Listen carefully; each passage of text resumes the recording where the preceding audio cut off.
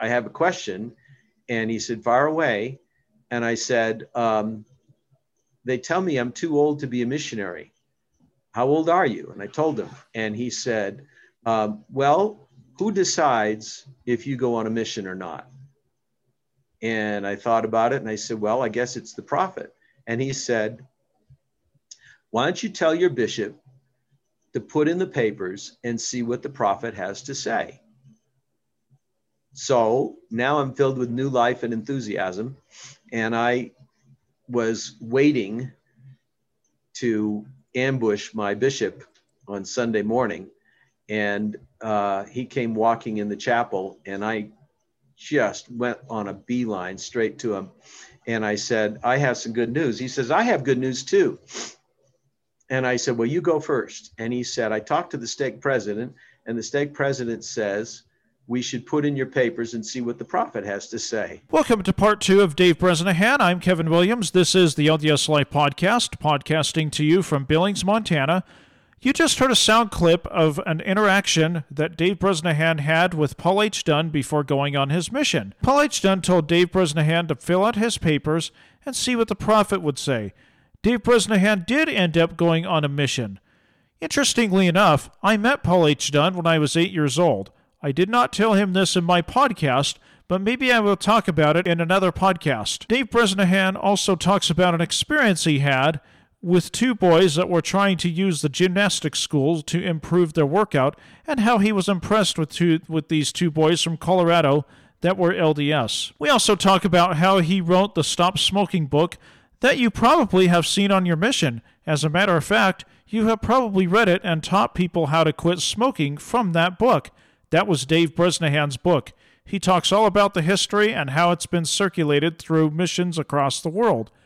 I'm Kevin Williams, and I thoroughly enjoyed doing part 2 of Dave Bresnahan. I do want to talk about another book that you wrote, and then we'll get into your conversion story, and then we'll end this podcast. Well, you wrote a book about how to quit smoking. Now, I have to ask. Oh, okay. Is that the same book that we used on our mission? Was that your book? Yes. Okay, because we used to teach people how to stop smoking, and I had heard that it was from a returned missionary. That must have been you then. That was me. Okay, so what inspired you to write the book? And we'll get right into your conversion story. Well, why don't I do the conversion story? Because that'll lead into how the book came about. We can do that. So I was at a gymnastic competition. It was the World Gymnastics Competition. It was held in Dallas, Fort Worth. And that would have been, I think, around 78 or 79. And when I was there, I was being interviewed out on the street in front of the convention center by a news crew. And there were people gathered around watching. And there were 2 teenage boys that were there. And I noticed them. And then later the same day, I noticed they were kind of following me around. And they wanted to get an autograph from me and were shy about it. Is that because they knew that you were the coach, or you were? I was a coach. And they were actually more than the autograph. They wanted to go to a gymnastics school that was in the area to work out. And they were wondering if I could go with them and offer them some tips and suggestions to improve their skills. And so I made an arrangement with the owner of the gym to have members of the U.S. team come to that gym and work out. I made it an even better situation than what the boys thought it would be. And so we kind of struck up a little friendship. And before the day was over, I invited them to come to a summer training camp for gymnasts that was being held in Massachusetts, where I lived at the time. And so they decided they would come. And they did come to that summer camp. And during the 8 weeks they were there, I got to realize these young men were exceptional. They came from Colorado, and they were just 16 years old. And I couldn't imagine parents of a 16-year-old boy allowing their kid to drive across the country to this event and to be there on their own without parental supervision. But it was quite obvious that these were quality kids. And there were some comments going on in the gym between other teenage boys and them because of their hesitancy to participate in some of the suggested plans and activities these boys were cooking up for the evening hours. And one of the boys said to the Colorado boys, "What are you, a Mormon or something?" And the kids said, "Well, as a matter of fact, yeah." And so I thought, wow, that's interesting. That must have something to do with their behavior. And I was very curious and wanted to know more about them. But I was hesitant. I mean, when you're the coach and older and looking at these kids, and it just wasn't cool to ask them about their religion. So I didn't. But I did not forget them. And then before the year was over, I was on another trip, a gymnastics trip for a competition, and I came to Utah. And while I was there, I did a little bit of the tourist stuff. And part of that is tourists go to Temple Square. So I was at Temple Square, and I felt very out of place because I had gone on some hiking and left the mountains, came down. I was hot and sweaty. It was 106 degrees. I remember exactly because I couldn't believe the heat I was dealing with. Yep. And I was at Temple Square in a gymnastics t-shirt and some cutoff jeans, and I really felt out of place. And these young ladies wanted to take me on a tour, and they had a gleam in their eye. And I just thought, oh, I got to make an excuse. So they had some pamphlets in their hands, and I said, why don't you give me some of your pamphlets, and I'll take those and read them. If I like what I read, I'll come back and go on the tour. How's that? And they said, great, here you go. So they gave me some pamphlets, and I quickly exited. That was at the Seagull Monument. And I just exited right out the gate, and my car was parked on the side of the road. And I took the pamphlets, put them in my glove compartment. And I also had a parking ticket, which was amazing. The parking ticket wasn't going to cause me a fine. It was thanking me for coming to Utah and visiting. And the out-of-state plates, I guess, helped.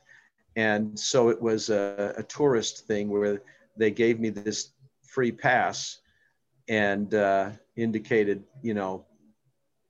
please be more careful next time. So that was my initial experience with Temple Square. And I did the same kind of thing there. I wanted to be left alone. So I walked around and went through the North and South Visitor Center, looked at the dioramas, listened to the stuff that you could listen to. And I did some learning on my own and left. And when I got back to Massachusetts, I felt, I did not know at the time, but I would say now that I know I was being prompted to dig out those pamphlets and read them, which I did. The first pamphlet was What of the Mormons? And the second one was Joseph Smith's Testimony. And that sounded boring, quite frankly. It sounded like a court case. So I set that aside. And that's what I wanted to know, what of the Mormons? So I read that one, and it told me about the life of a Mormon family. Here's a typical Mormon family. Here's what they do. Here's how they live their life. And I thought it was really cool. I particularly liked the part where the kid in the family was a Boy Scout and went to his Boy Scout meeting, and it talked about that. And I had been a longtime Boy Scout and Eagle Scout and very involved. And so I thought, well, this church must be pretty cool if they are into Boy Scouts. And so when I finished that pamphlet, the only other choice I had was to read Joseph Smith's testimony, even though it sounded boring. And I started reading that, and it captured my attention very quickly because it was an absolutely fascinating story that I had never heard of before. And in fact, I can remember thinking, why haven't I heard of this? This is such a significant thing. Why would it be that I haven't heard this? And I was thinking like a journalist. I was thinking in terms of, I need to get busy and interview some of these people involved in this church and learn more about this. And as I read through the pamphlet, it was more and more exciting because it had answers to questions I had had all my life. I grew up with an Irish Catholic father and a Swedish Protestant mother, and religion was a topic of, shall we say, concern in my home. And I had, as a kid growing up, always had questions, always had, curiosity and wanting to know. Mom and dad both went to their church and were both active and faithful. And I would go with one and then go with another on the next week. And I knew that one of them had to be wrong and the other one, they both couldn't be right based on the tenets of their beliefs. And so I was always trying to figure that out. And along came this pamphlet that had the answers to all my questions that I'd always wanted to know about, and nobody could answer for me. And so that was a really big thing. So now I'm remembering these kids from the summer camp experience. And I thought, well, I can see that this church has made a difference in their lives. And what I wanted was, I wasn't looking at it as I want to be like them. I looked at it as I want to have kids like them one day. I wanted a family that had kids that were the way they were. So that's what piqued my curiosity and wanting to learn more. So on the back of the pamphlet, it listed missions. And the closest mission to Massachusetts on the pamphlet was New York City. And I thought, well, a mission, that must be what they call their church. And that's too far away for me to go to church on Sunday all the way to New York. So I ruled out, can't do that. And I just kind of put it out of my mind. And then within a matter of a few days, I was looking something up in the Yellow Pages. For those of you that are into cell phones, Yellow Pages is this amazing book that you could open and look up any phone number of any business anywhere near you. Yes, I remember the Yellow Pages. Now, us blind people, we just have to call 411. Yes. Yeah. So, of course, I guess they do have yellowpages.com, but carry on. Yeah, they do. And so the pages where I was flipping through them to find what I was looking for. I don't even remember what it was. But the heading on one of the pages was churches. And so that caught my eye, and I stopped and I looked down that page, and sure enough, there it was, the Church of Jesus Christ of Latter-day Saints, right there where I lived in Worcester, Massachusetts. I was astonished, absolutely astonished. And so I was not just astonished, I was terrified because I was getting that nudge, call, give them a call. And it wouldn't go away. And so later in the day, because I couldn't get it out of my head, I came back, looked it up again, called the number. And when I called, a gentleman answered, and I had called at just the right time. He was the custodian, and he was there cleaning and answered the phone in the hallway. And I told him, imagine being an elderly guy that's a convert by a couple of years. And he gets this call, and I said, "Hi, this is Dave Bresnahan. You don't know me, but I've been reading about your church, and I think I'd like to join, and I don't know what to do." Oh, and wow. And so his reaction was he dropped the phone. You could hear the phone clunking against the wall.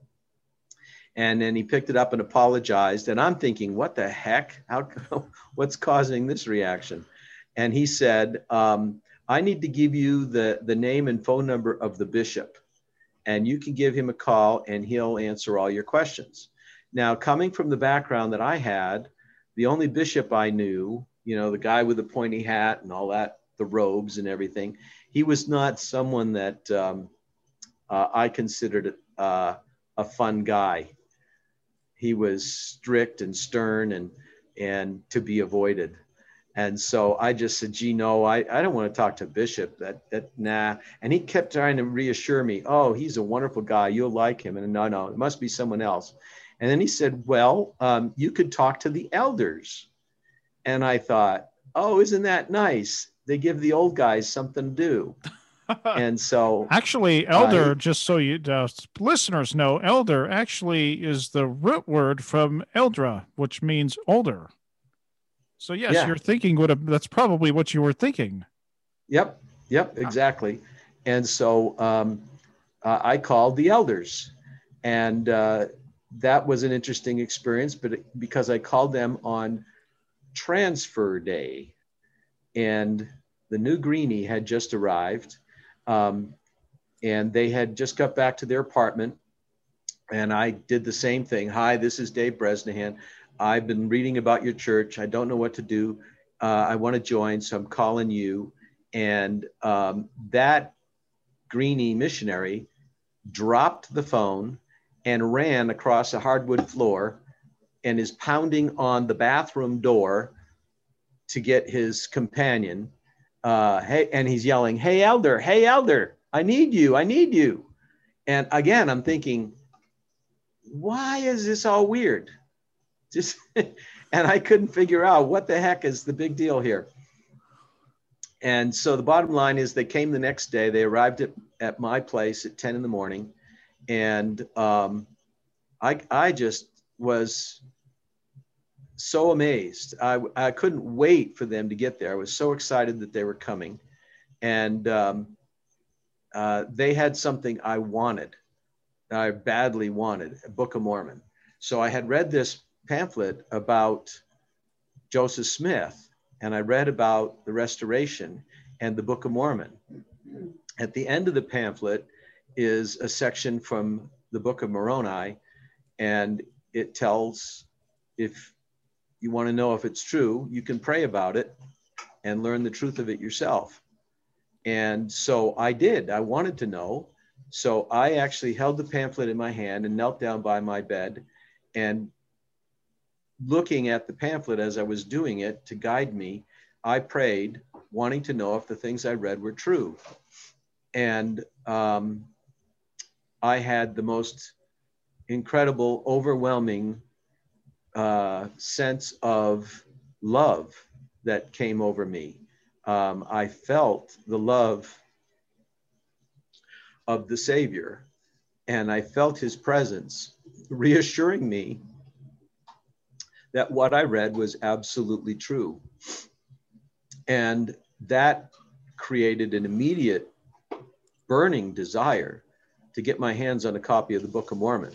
And the only thing I knew to do was go to the library. So I went to the library, and the library said, gee, no, we don't have one of those.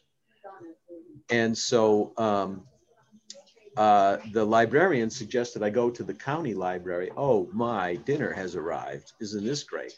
Wow, what's for dinner? Spaghetti. I'm looking forward to it. You know what? My favorite way to have spaghetti is with jalapenos and olives in it.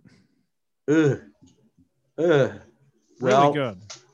Not for me, thanks. Not for me. Okay. But so I finally got to the county library, and they said, oh, yes, it's upstairs. Go up on the second floor, and the lady at the reception desk will help you. So I got to the second floor, and the sign on the door that I went through said rare book section. The only copy of the Book of Mormon they had was a first edition copy under a glass display case. You couldn't touch it, but you could see it under the glass. And I told the lady, I want a copy I can read. And she didn't have one. So by the time the missionaries came to my house, I had gone through that experience and was anxious to have a copy of the Book of Mormon, which they had. And I was so excited. I can tell you that it takes 36 hours to read through the Book of Mormon cover to cover, because that's what I did. Wow. Well, go ahead. That led to these missionaries, are pretty overwhelmed with this enthusiastic guy, and I was baptized 10 days later, and so at my baptism, I finally met the bishop, and he's a great guy. We've been friends to this very day. Oh, wow. And I said to him, he had an interview with me to get to know me. And I said to him, I want to be like those missionaries. How do I get to be a missionary too? And he said, well, a year from now, you come and see me and we'll make those arrangements. For now, he said, just be a good member and learn all you can. And so that's what I did. And a year later to the day, I showed up banging on his door, on his home. I didn't wait till it was church time. I wasn't going to spare a moment. So a year later, I was at his house and told him I was there because he told me to show up in a year, and here I am. And at that point, now he knew more about me. Keep in mind, I'm a gymnast. So a 5'4.5" guy, thin and very young looking, younger than my real age. And so I said to him, I'm here because, I want to be a missionary. And he said, come on in. And we sat in his office, and he picked up the phone and called the stake president on his speakerphone. And the stake president was a prominent doctor in Boston, and he had a special phone line just for bishops to call him on. And he was about to go into surgery, and he said, and I don't know if he knew that I was listening or not, but he said, Bishop, tell him to find a wife and he'll get to go on a mission with her one day. And he said goodbye and hung up. And so it kind of took the wind out of my sails, but it gave me a whole new direction. And I spent this entire year not dating anybody and trying to prepare to be a missionary. So now I got new direction, and I thought, okay, great. And I started dating with enthusiasm. And that led to couldn't find anybody and came to Utah. The coach of the BYU gymnastics team was happy to have me come to Utah and work with him in gymnastics. And that's what I did. Once I got here, my first bishop wanted to interview me and get to know me. And he said, tell me about you. Where did you go on your mission? And let me know. And I said, well, I haven't been on a mission. And he's, why not? And I explained to him, and I didn't tell you this part of the story. The problem was that at the time we called the stake president, I was 27 years old. And actually, it was 20. I was 27 when I joined the church. I would be 28 years old at that time, and he got the manual out and told the bishop what page to look on, and sure enough, right there, it said 26 was the cutoff date, and so that's how that conversation had gone. So big time disappointment, and the bishop in Utah said, I never heard of that. And I told him what page to look on. And sure enough, there it was. And so he said to me, well, if I find out you can go on a mission, are you interested in going? And I said, absolutely. But I was pretty confident. It says in the manual, you can't send me. So I don't think it's going to happen. But I said, yes. And so one of the gymnasts that I was working with, it was a high school gymnast, and he said to me, there's an early morning fireside for our seminary, and it's Paul H. Dunn. And I had talked about Paul H. Dunn as one of my favorites, and I had cassette tapes of his talks and things and some of his books. And I just really admired this guy. Who was this? My other sport. Huh? Who did you have the tapes of? Paul H. Dunn. Oh, yes. Okay. Elder Paul H. I have a Dunn. story about him that I can tell you off the podcast. Carry on. It's a good story, though. So I went to the early morning fireside, and when it ended, there's a parade of kids going up to shake his hand. So I waited till they started to disperse, and then I got up there at the end and said hello to him and told him that I was from Massachusetts. He had been a mission president in Massachusetts not too many years previous to that. And so we compared notes, and sure enough, I knew people he knew, and he remembered the ward that I had come from when it was a branch. And so I said, I have a question. And he said, fire away. And I said, they tell me I'm too old to be a missionary. How old are you? And I told him, and he said, well, who decides if you go on a mission or not? And I thought about it, and I said, well, I guess it's the prophet. And he said, why don't you tell your bishop to put in the papers and see what the prophet has to say? So now I'm filled with new life and enthusiasm, and I was waiting to ambush my bishop on Sunday morning, and he came walking in the chapel, and I just went on a beeline straight to him. And I said, I have some good news. He says, I have good news too. And I said, well, you go first. And he said, I talked to the stake president, and the stake president says we should put in your papers and see what the prophet has to say. Oh, wow. And then Isn't that ironic? I told him what Paul H. Dunn had to say. And he says, great, come see me after church. We'll start filling out your papers. And so that's what we did. And it wasn't but a few weeks later that I got a mission call that came back. And the call was to go to Ireland, which is the land of my ancestors, and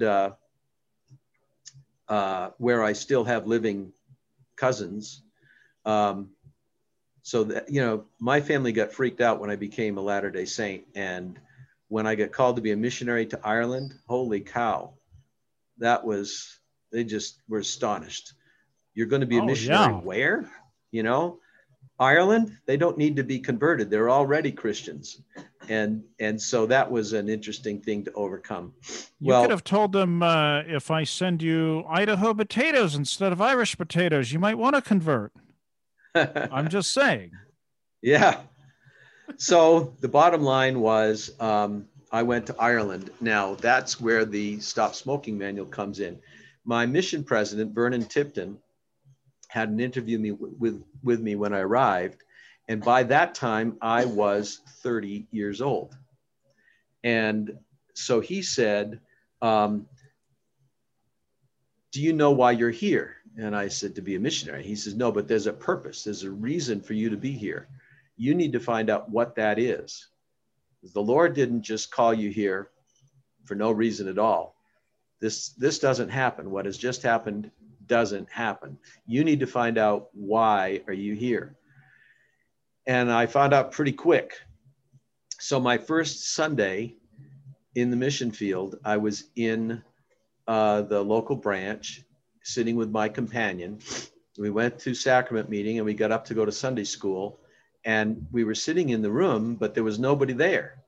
Nobody. No teacher, no students, nobody.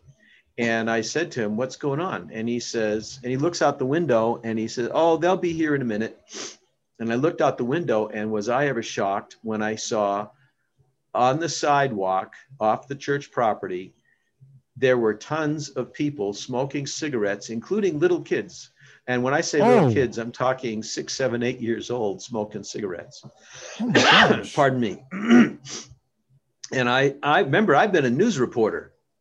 So I was thinking of all the nasty stories a reporter could write about the church, seeing this, taking a picture and writing up a story. And I thought, oh, this has to change quick.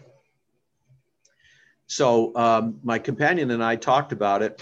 And after church, oh, somebody's going to poke at me.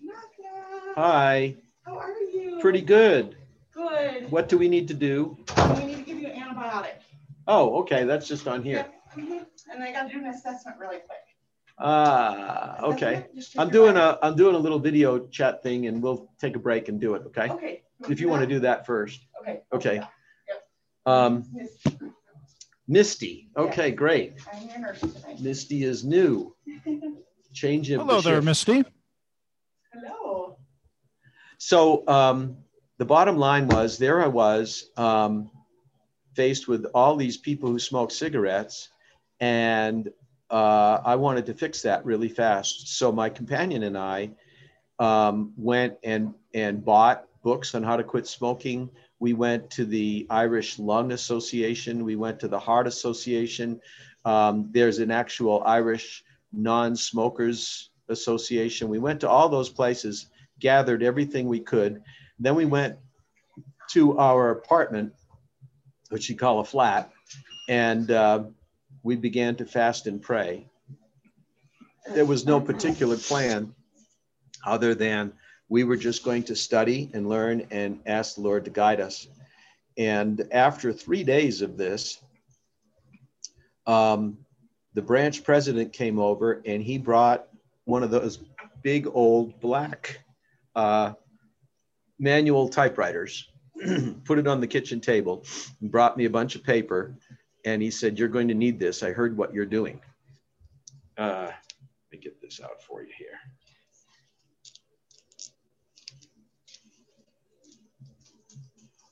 There you go. Thank you. And so all of a sudden, I was reading some materials, and all of a sudden it happened. I got up, I went and sat at the typewriter, put some paper in, and typed the 15 steps to quit smoking that you used as a missionary and that so many others have used. That's never changed since that time. And it just kind of flowed out of me. It just happened. And we then immediately took those 15 steps and started going to members and investigators, teaching them to quit smoking, and everybody was quitting. It was working like a charm.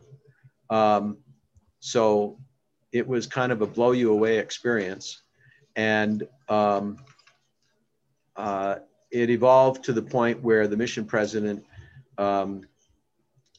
called me into the mission office, and I now had the assignment of going wherever I was needed.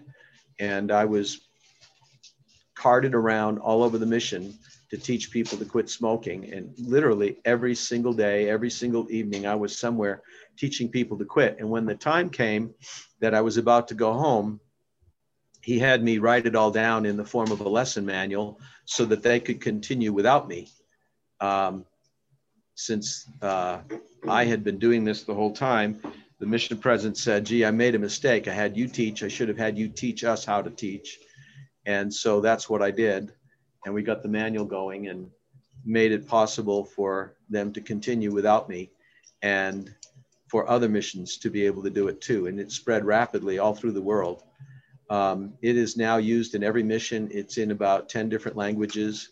And it's been a marvelous experience. It's kept me involved in that missionary work ever since. And it's been a great blessing to many people. How did the church... Thank you for asking. How did the church get a hold of it, though, after you left? Obviously, somebody from church headquarters or the mission department had to get a hold of that. How did that happen? Do you know? So when I left Ireland, I came home to Massachusetts, where my family were living, not to Utah, where I had been living. and it was Christmas time. And after I had been home with them, I needed to get to Utah because I had been accepted at Westminster College, and I had to start school. It was like January 3rd or 4th, something like that. And so this same bishop we had talked about that I was afraid to talk to, Bill Entz, fixed up an old car and gave it to me so that I could have this car to drive to Utah and then have a car to use once I got there. Unfortunately, the car broke down in Ohio on New Year's Eve, and it was a pouring rain night. This was in 85, correct? That would have been in 85, correct? Yeah, yes. okay. And I know you served your mission from 83 to 85. That's how I guess. Carry on. Yes, okay, you got it.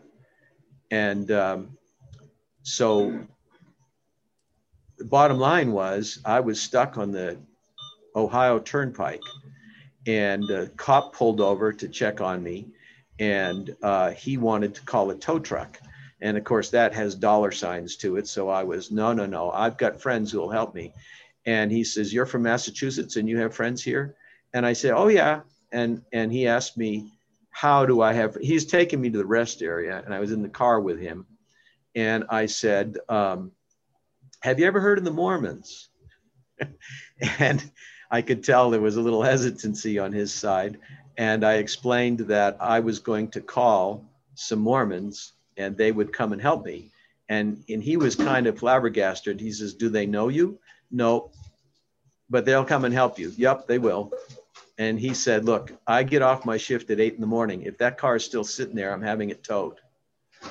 And so that gave me a little more motivation. Well, keep in mind, I'm a missionary returning from my mission, and I am still living out of my missionary suitcases.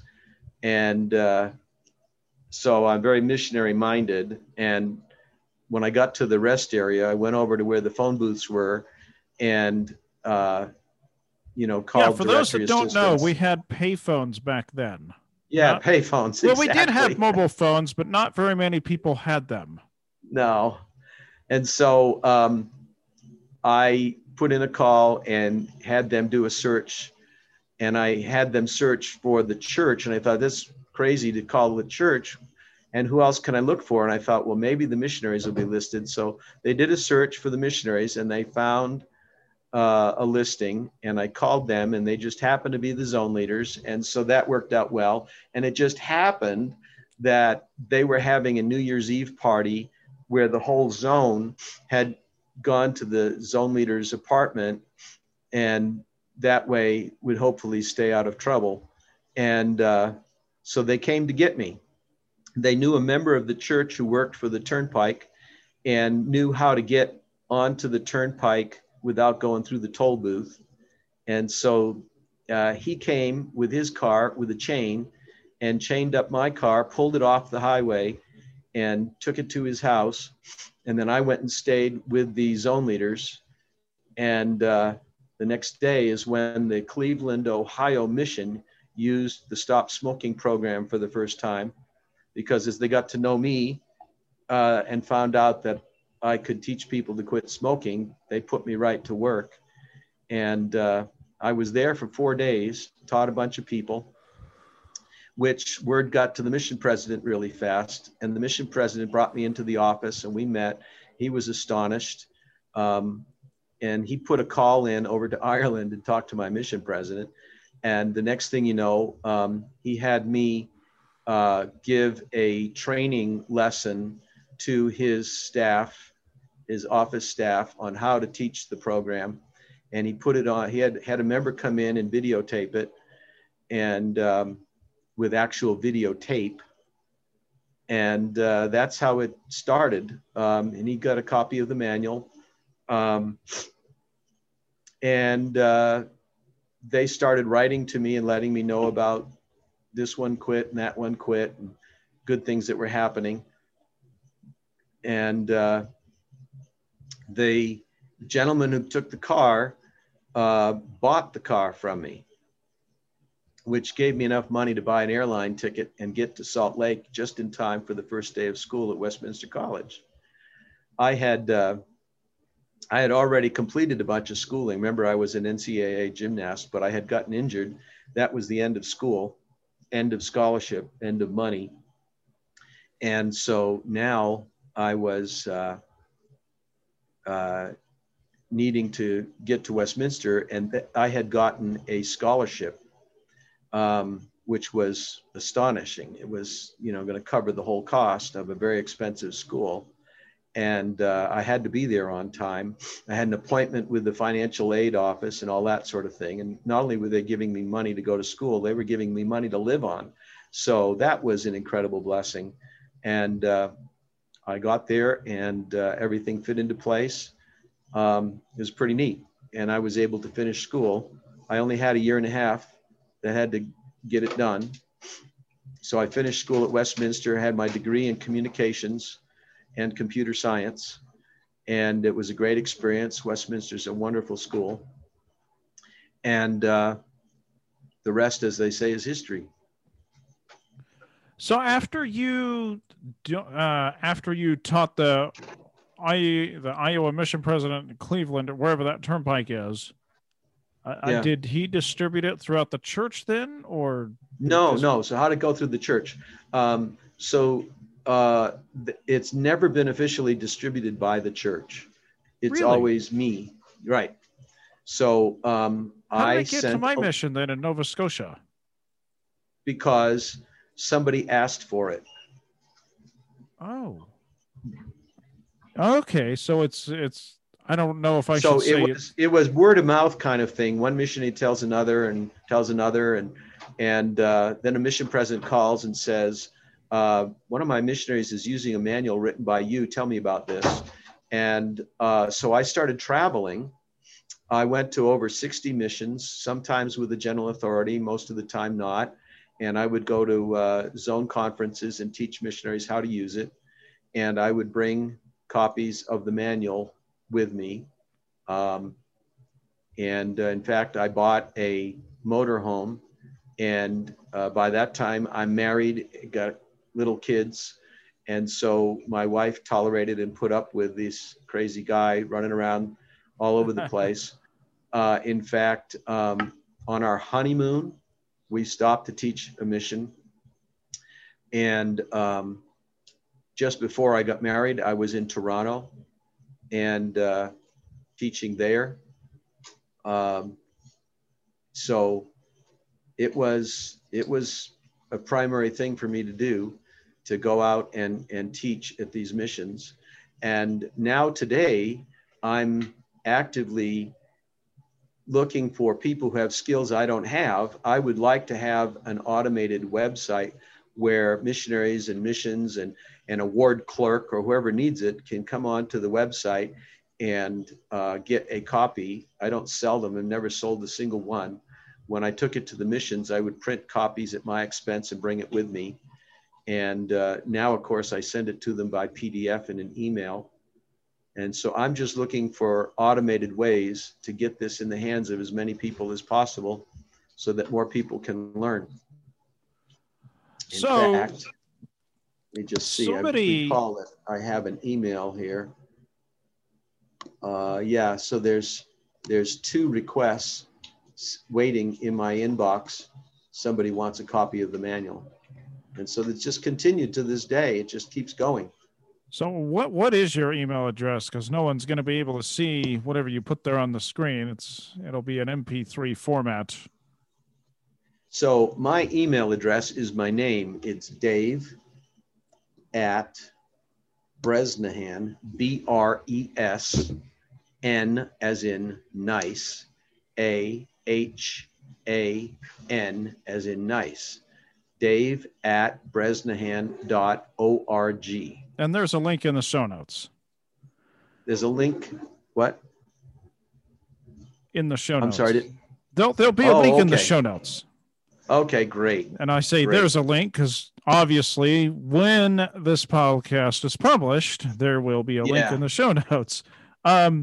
Wow, that's a really good story. I had no idea that you're the one that. So somebody in Toronto must have heard about it, or somebody in Nova Scotia must have heard about it through somebody in Toronto or something, and requested it. I suspect, or somehow. Apparently. And I love Nova Scotia. I spent a very uh, enjoyable family vacation in Digby many years ago. Wow, interesting. I have a hard time getting on to another subject. I just want to cover one more thing and ask you Okay. one more question. We'll get this over. You were in the Mark Hoffman documentary. Who did you play? Because I did not hear your voice in there. Correct. So I was a reenactor, and you will see me in the scenes. I was with President Hinckley, and there's some scenes in which President Hinckley and I go into a safe, and I take the salamander letter off the shelf in the safe and hand it to him. And then they reused that scene numerous times, showing me locking the safe or putting the thing back on the shelf and that sort of thing. So it was the typical reenactment documentary sort of scene. Let me just ask you, because I was a kid, I didn't even live in Utah. What was it like being in Utah during that whole fiasco? Because you were there, not I during the was there, bombing, but and you were there during the thick of the trial and all. What was that like? well, I was there during the bombing too, and Oh, you so it were. was it was an emotional time. Um, and shortly after my mission, while I was attending Westminster College, is when it went on. And I can remember um, somebody, I don't remember who, somebody came and gave a presentation at Westminster. And we talked about it in institute class that they were coming. And out of curiosity, I wanted to see what they had to say. But in general, the judgment that I had made and the evaluation I made at the time was, I don't care what anybody says. I don't care that the FBI claims that this is an authentic document. I don't care that it's proven that it's real. And in my mind, my thought process was, we have a prophet of God on the earth. I know the church is true. I had a really profound experience that helped me to know that it was true. And I absolutely knew that this letter was false. And after all, who was supposed to be the author? It was supposed to be authored by Martin Harris. Well, what do we know about Martin Harris? He stole 116 manuscript pages of the Book of Mormon. Why is he someone to be trusted? And just because he wrote something doesn't mean that it's valid. And so that was my thought process about the thing. And I wasn't a scholar, and I wasn't someone who knew the ins and outs of the history, and was it his handwriting, any of that didn't matter to me. Absolutely didn't matter, because it could not possibly be true. And so I pursued it with the questioning mind of a journalist, but it did not shake my faith. What disturbed me the most was Mark Hoffman. I was really bothered by the fact that someone who was a member of the church, who'd been a missionary, who was married in the temple, someone who had a family with all these cute, wonderful kids, how could this person turn so evil? That's what disturbed me the most.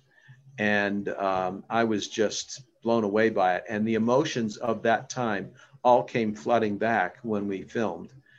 It was filmed, my section was filmed in an LDS church, which the church cooperated with the making of this documentary and provided the use of the church and the church safe for that scene that I did. And quite frankly, it's a well done documentary. Both directors are LDS. One And I left the think, church and one is LDS. well, yeah, if you want to get technical, but they're good men. I know them both. Yeah. And I admire their work. They do quality work. It was not, this documentary wasn't slanted in any particular way. It was factual, it was accurate, and it was done well. And they respected the church, and everything that they did was well done. So that was the other reason I accepted the role. I wanted to see firsthand, behind the scenes, how this was being done and how it was being handled. Yeah. Well, I'm glad that you got a part in it. I would have, I remember, I want to end this quick.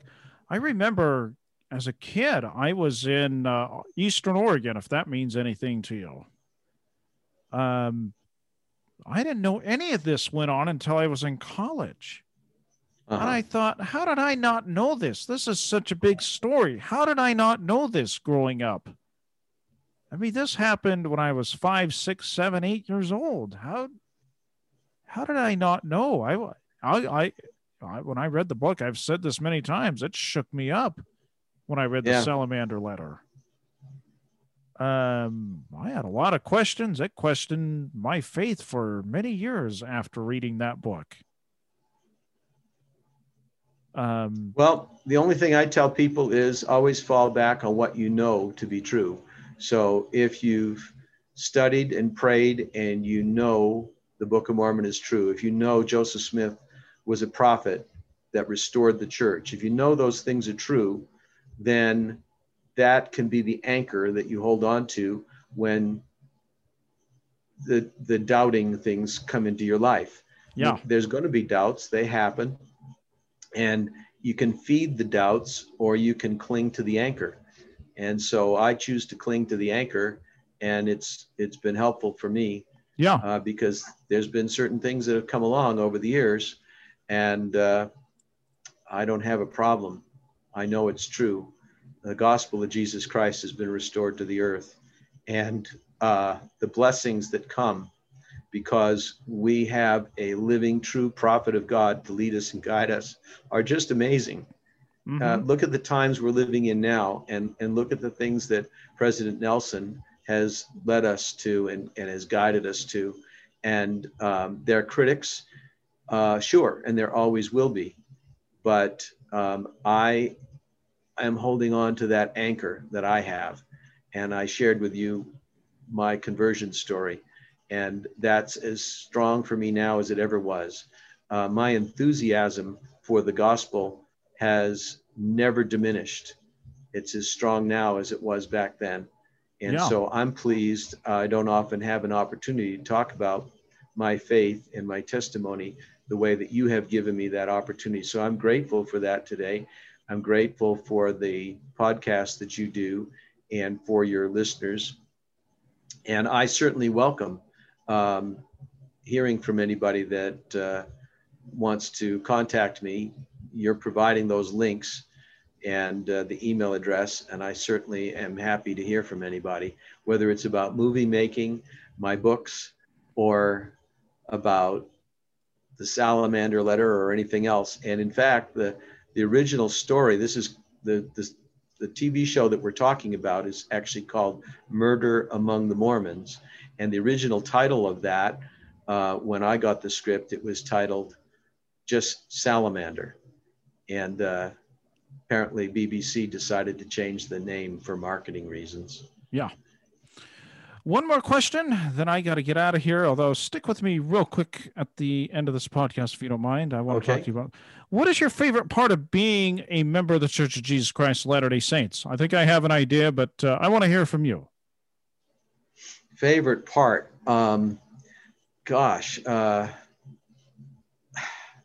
My favorite part of my membership in the church are the opportunities I have to serve. And I've had many different callings over the years and opportunities of service that have come. Serving by helping people with the Stop Smoking program has been an incredible blessing in my life and great source of satisfaction. But then in having actual callings Right now, I am the first counselor in the Elders Quorum presidency and the ward mission leader. And I couldn't be happier. I love those callings together. They go hand in hand, and it's given me opportunities to find ways to reach out and provide service to other people and see their lives be blessed.